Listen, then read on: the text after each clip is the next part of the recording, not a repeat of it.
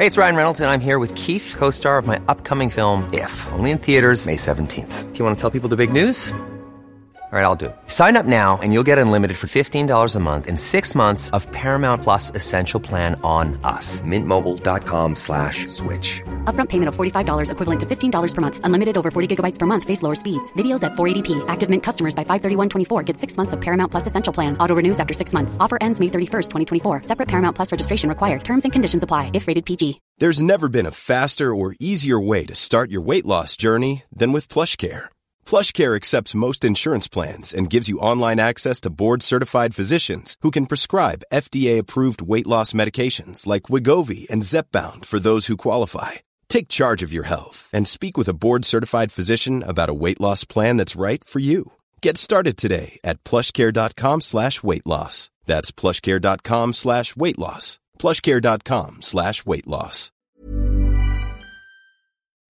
Michael Reid on LMFM. Now, presidential candidate Gavin Duffy is one of 6 names who will be on the ticket when you go to vote on Friday for the next president of Ireland. He's with us again this morning, and thanks for coming in to us. I was saying to Sean Defoe earlier on that it's been a really lacklustre campaign, and I'm not sure if you'll agree, but I think the reason it's been a lacklustre campaign is that you've a very successful, capable incumbent president in Michael D. Higgins.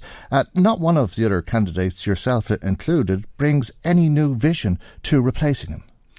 Well, I have a new vision, but we haven't been discussing a new vision by any of the candidates. Oh, great. So we're going to hear about it this morning, are we? Yeah, but I agree with you, Michael, that we have the incumbent who went in to the election on around 67% and has held. So up to now, no impact has been made on that lead. So the other 5 candidates, we were in the last week distracted by the Peter Casey debacle over Travellers.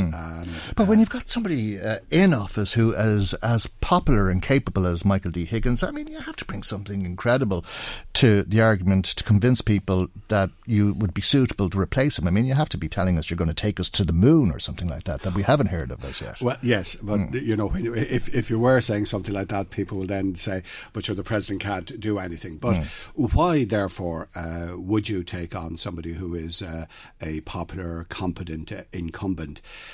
I would say to parents particularly listening to me now, I am very aware of the seismic changes that are going to be happening in Irish society over the next 7 to 10 years.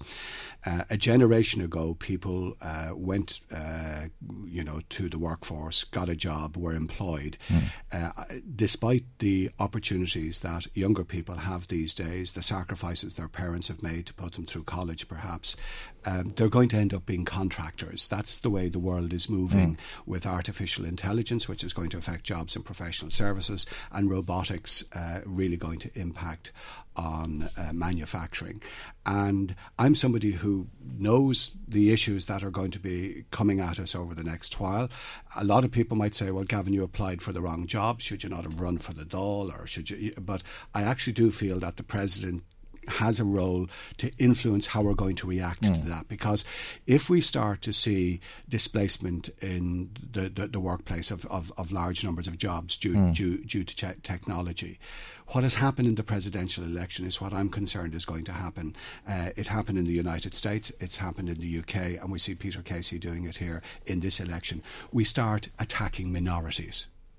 Be it in the US or the UK, immigrants, travellers here. Now he's on to social welfare recipients. Now, Michael, I agree with you. Is that enough of a platform to catch the wind and get people to think about it? But I have to be honest, that is the reason why I was running for it. And it's something I feel passionately and strongly about. And I'm not sure that people here would see that as the way forward, but given that the candidate you're talking about isn't with us, I'd like to talk about something else and what it is that Gavin Duffy brings to this, because I think maybe 20% of the haves in this country would identify with somebody like you, a businessman who, as you say, can identify opportunities for investment and so forth. But the 20% of the have-nots in this country would just see you as a toff. Yeah, well, look, that has come up a few times, and it's been a problem for me. But I'm here on LMFM, and people in Louth and Meath know me very, very well. And yes, they know I'm somebody who's enjoyed some success in life through business, which I always think is as much down to luck as anything else, Michael. Right? But that shouldn't disqualify somebody from running for public office. But do you understand what it is to be a have-not? For somebody who can't afford raincoat or have a hot meal or heating, for that matter. Look, do you have empathy or not? I have it in spades, right? The Sunday Times yesterday, in its editorial, said of the other candidates, apart from Michael D. Higgins, I was the one with the competency that could do the job, perhaps, right? With a few reservations. But I would say to the people of Louth and Meath who know me, look, I need you to go to the polls on Friday and dispel this myth that I'm somebody who is out of touch with real people. I've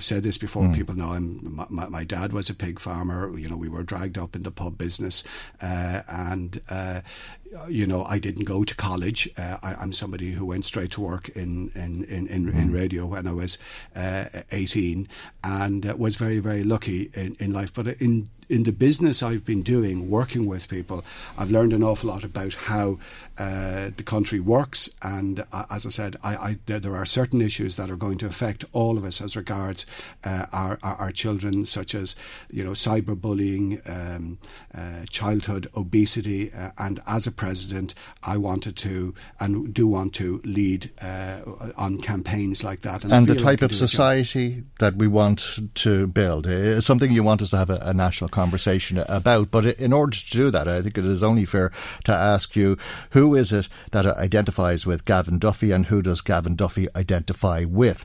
If it is or is not the 20% of people who can't afford to turn the heat on or buy an overcoat, well then it's probably true to say that you can identify with the business community and those. It's not that at all.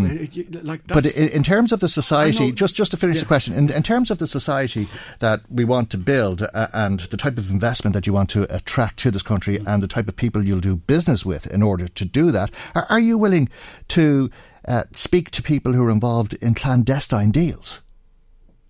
No. Why would I be interested in talking to people in clandestine deals? Well, Denis O'Brien. No, sorry, that's just not correct. Now, if you want to say he's involved in clandestine deals, that's fine. I, in my business career, have, like a lot of accountants and lawyers, provided services to people at certain times.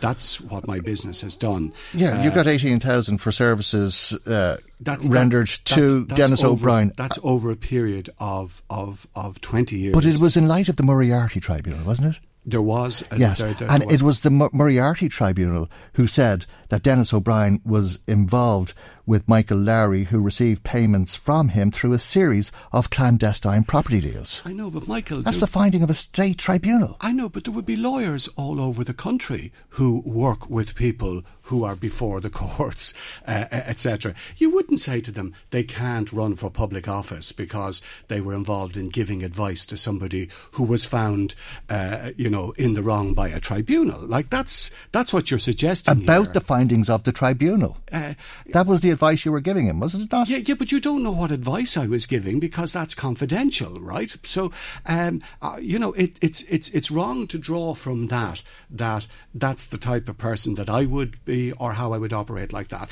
What I'd say to you, Michael, is that I have ran for the presidency. It is understandably a grueling campaign where everything is scrutinised about you. Not one person has come forward and said, I never paid a bill. Not one person has come forward and said I was ever involved in a dodgy deal. Not one person has said they ever had an affair with me. Not one person has said... the people in Louth and Meath know me, a young lad who set up a pirate radio station, wanted to bring local radio to the northeast, was involved in setting up this great station, LMFM, that's what I did, right? And Michael, I admire you for the role that you play now, because that's what local radio is about. It's about holding up a mirror and asking the difficult questions. But Michael, you're sitting opposite somebody whose integrity is, I believe, I have to say it, has stood any test, right? And I'm putting myself forward, and I know that the people of Louth and Meath can vote for me, knowing that they're voting for somebody who is of the utmost integrity. Now, if I offered advice to other people in business, like lawyers and accountants do, and other professions like that, that's what I did. That's how I earned my living. I don't apologise for it. That's a fact of life, and that's how I've operated. Okay, and well, if people want to ask questions about that and other things, we're having a meeting tonight.